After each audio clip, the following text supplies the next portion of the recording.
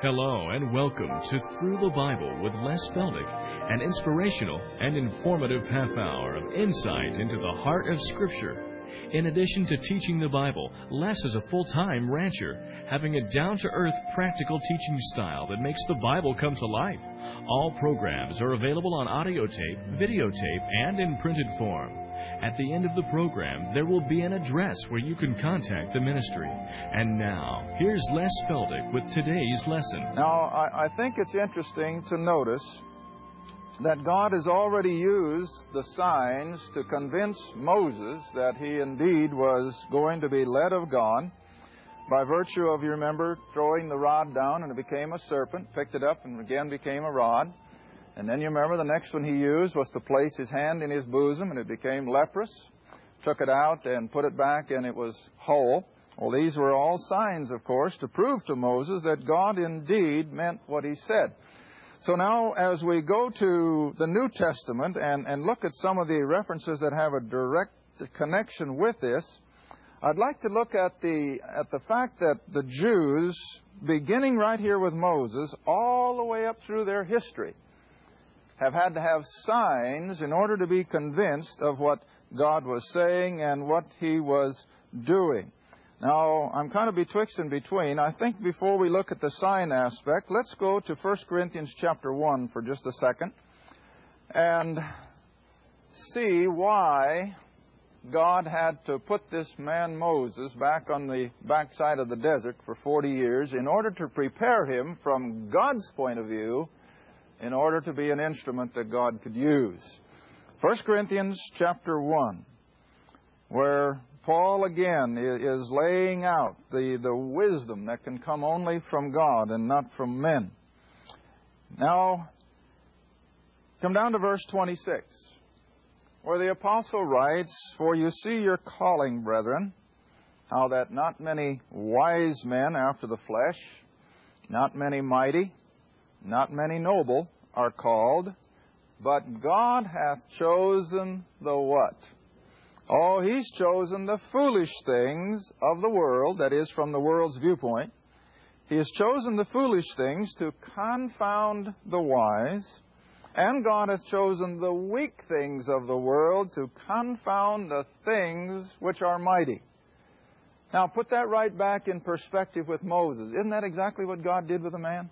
Oh, when he was mighty, when he had power, when he had clout, God couldn't use him. He went out there in the energy of the flesh and thought he could deliver the children of Israel. So God, by, I think, a sovereign act, gets Moses where He can prepare him to be the kind of a man He can use, and of all places, that's the last place you and I would have sent him, he goes out to become a sheep herder for 40 years. Out in the wilderness where he has almost no contact with, like I said, the public or people of stature. And so Moses now is what in his own eyes? He's nothing. He's a nobody. But in God's eyes, he's now what? He's everything. And you see that's the requirement for service even today. That's why Paul refers to it here in Corinthians. If you want to be a Sunday school teacher, if you want to be a missionary, if you want to be anything in God's service, the first place we have to come to is to understand that in ourselves we are nothing. You can bring nothing of this world's education. You can bring nothing of this world's talents. You can bring nothing of what you may have inherited. God can't use any of that. But we all have to come to the place where Moses was, and as even Paul was brought.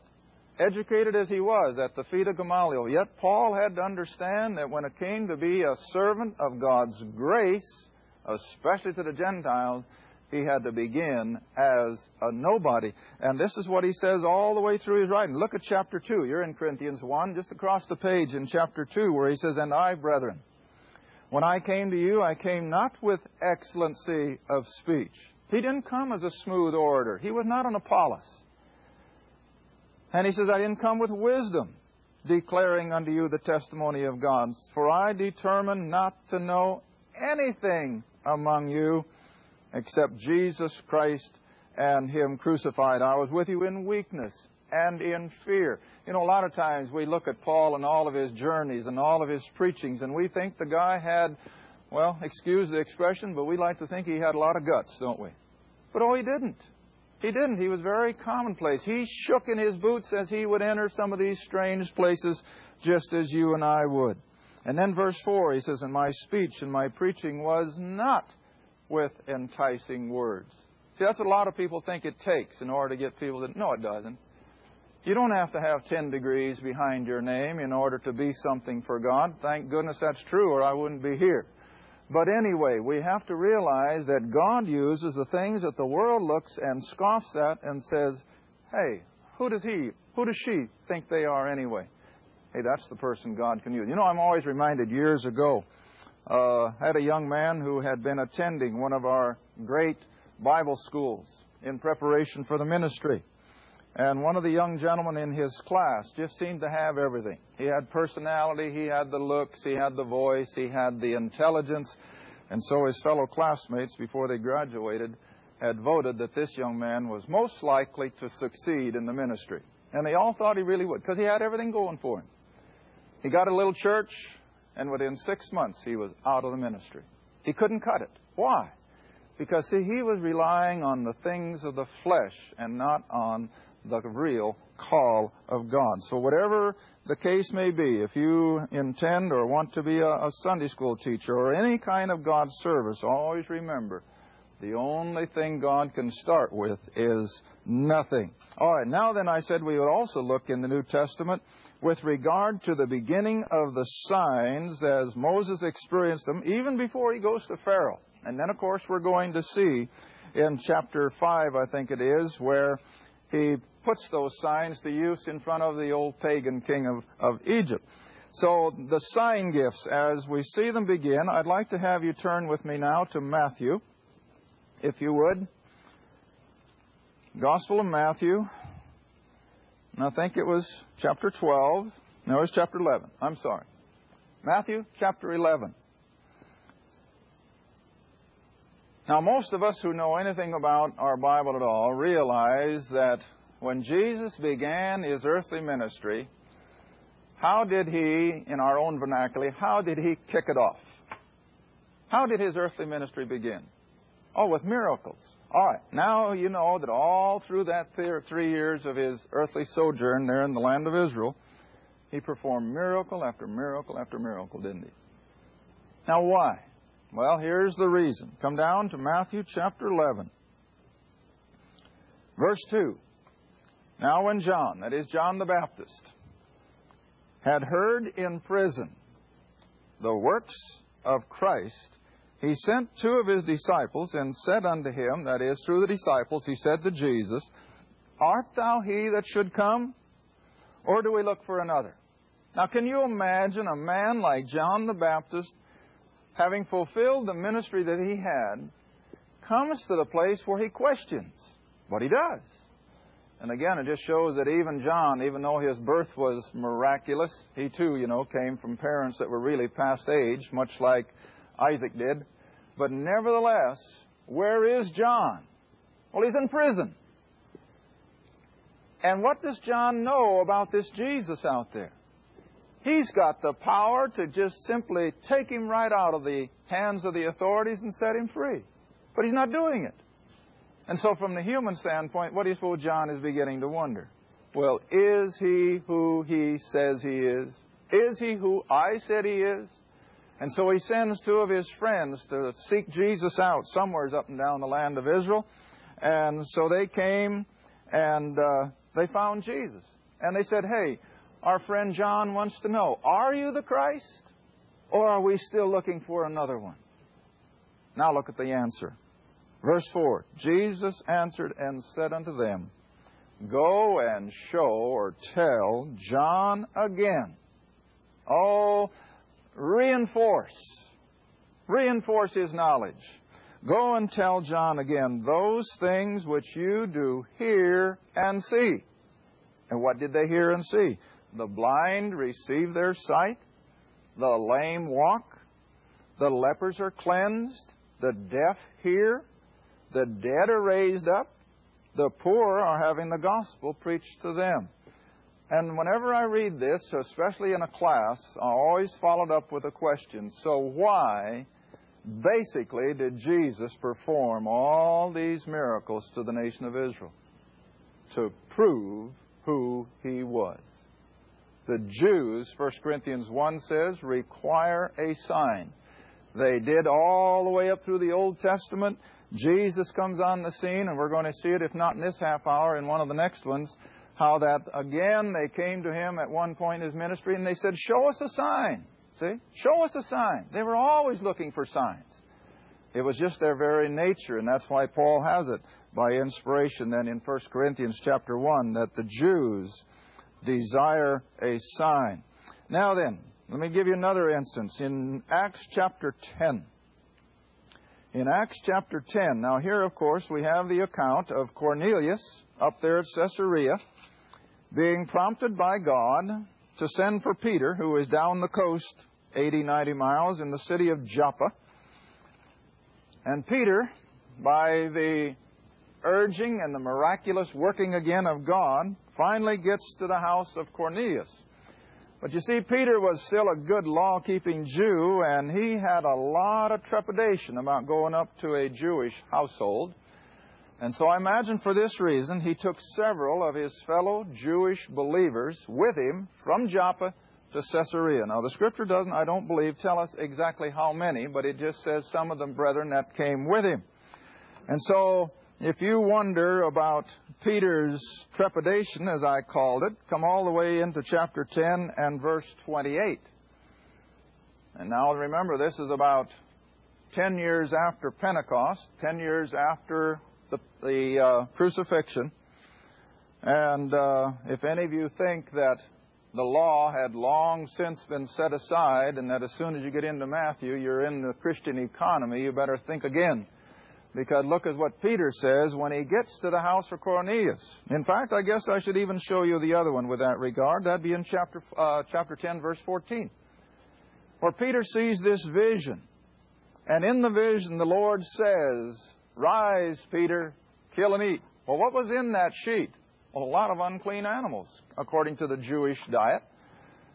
Now, if you think Peter has been set free from the law, then you haven't read your Bible. Look what the next portion says. Verse 14. But Peter said, not so, Lord. I have never eaten anything that is common or unclean. Common or unclean according to what? The Jewish law. 10 years after Pentecost, and Peter is still sticking to the law. He's not going to eat pork. He's not going to eat something that was not in the list of clean animals. All right, now, if you think I'm making too much of a point of that, now come across to verse 28. And he said unto them, that is Peter, as he approaches the door of Cornelius' home. And he said to them, the house of Cornelius, you know how that it is an, what's the next word? Unlawful. See? It's an unlawful thing for a man that is a Jew to keep company or to come unto a place of another nation, a Gentile. But, see, but God hath showed me that I should call any man common or unclean. But you see, he was never convinced before this. Now then, he begins his preaching to the house of Cornelius, and he's moving right along with his message. Now pick it up, if you will, in verse 44.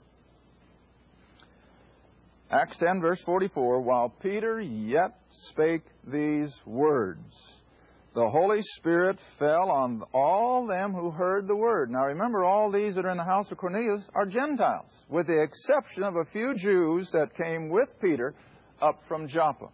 And I imagine that was moral support.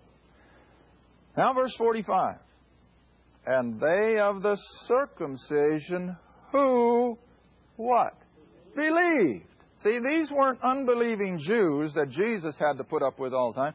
These were Jews who, along with Peter, had recognized who Jesus was. And so these men who came from Joppa up to Caesarea in fellowship with Peter were, what's the next word? Astonished. Astonished. 10 years after Pentecost, and they're astonished that Gentiles could be saved? Yeah, they were. Now, most people never see that word. Why were they astonished?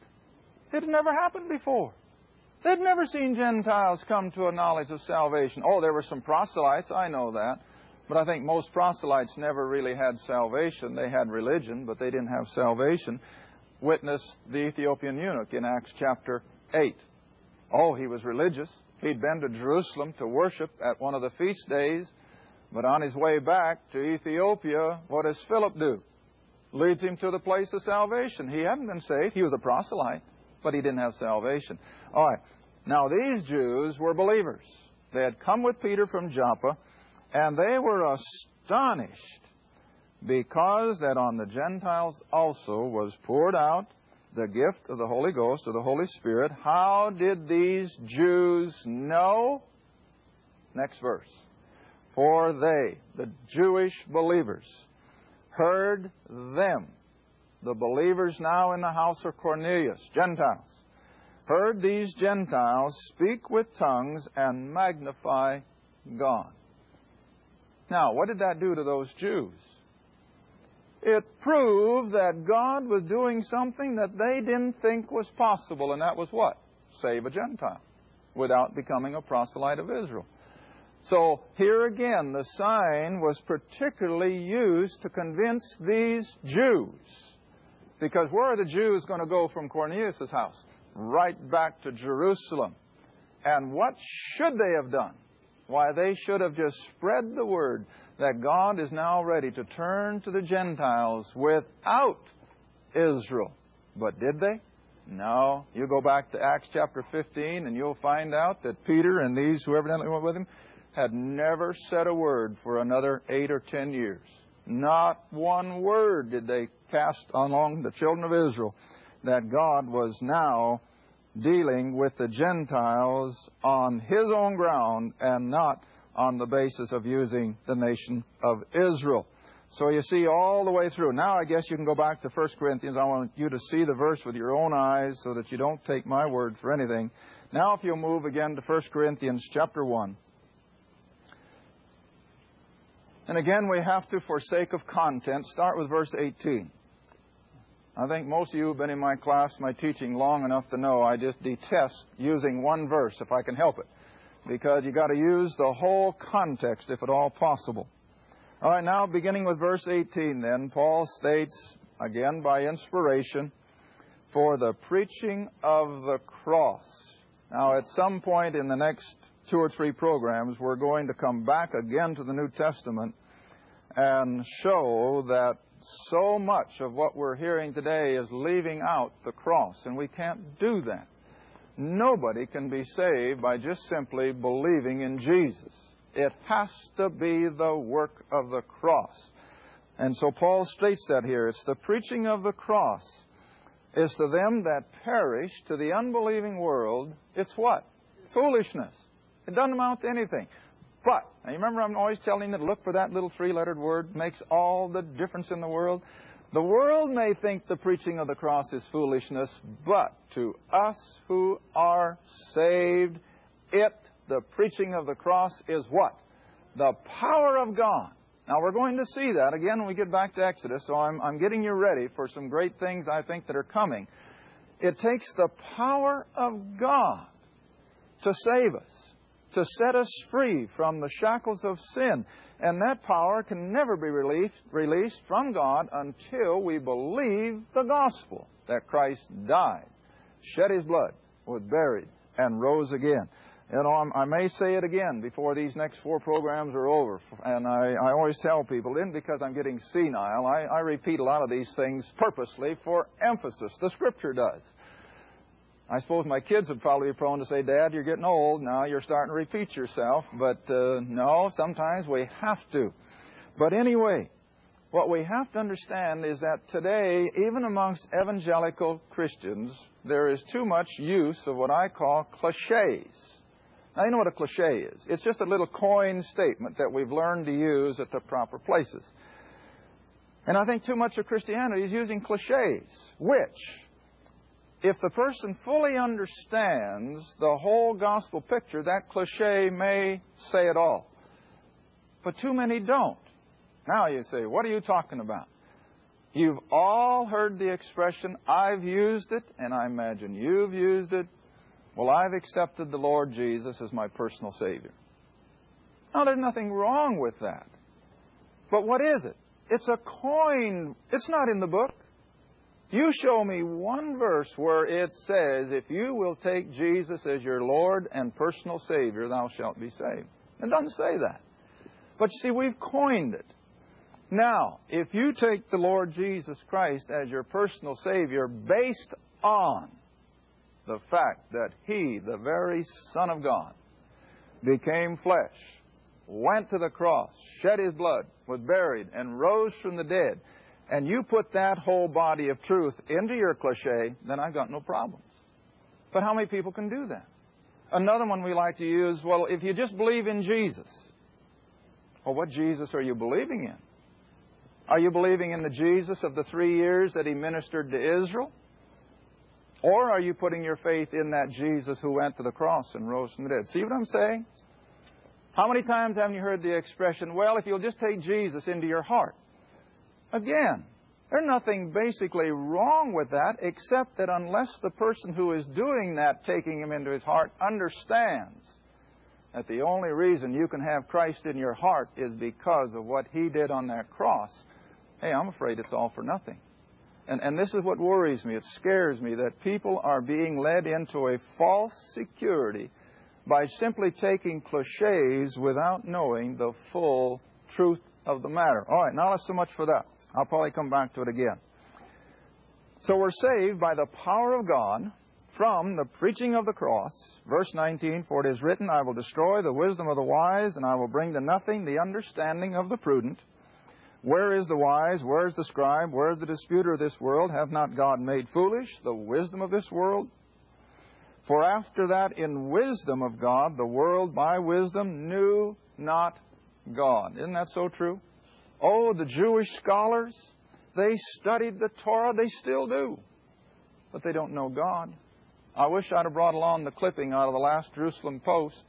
I read it to my class last night, and I just shared with a few here this afternoon of what was in it. And I'll tell you what, to be written by one of the chief rabbis in the land of Israel, you can't believe what you're reading. In so many words, he says, concerning the coming of the Messiah, and all of Israel now is aware that we're about at the time for the coming of their Messiah. And he says in plain English that after all, the Messiah that Israel is looking for will be a man. He will come in with political clout. He will have military power behind him. And he's going to be able to set Israel up, destroy her enemies, and then from that power base bring peace to the whole world.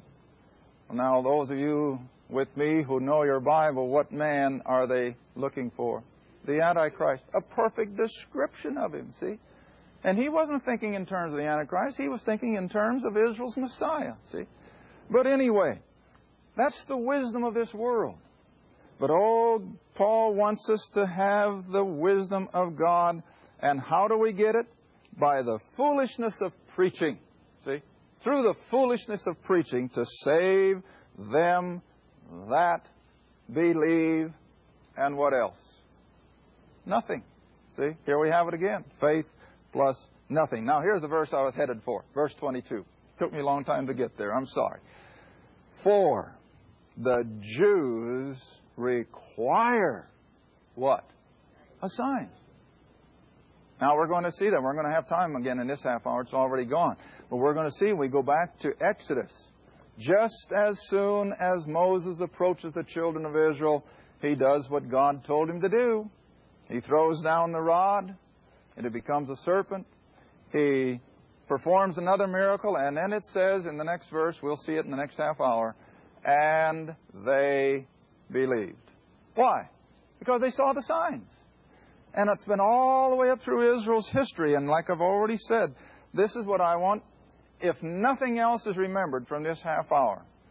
The reason Jesus spent 3 years performing signs and miracles up and down the land of Israel was to prove to those Jews who He really was. Thank you for joining us again for Through the Bible with Les Feldick.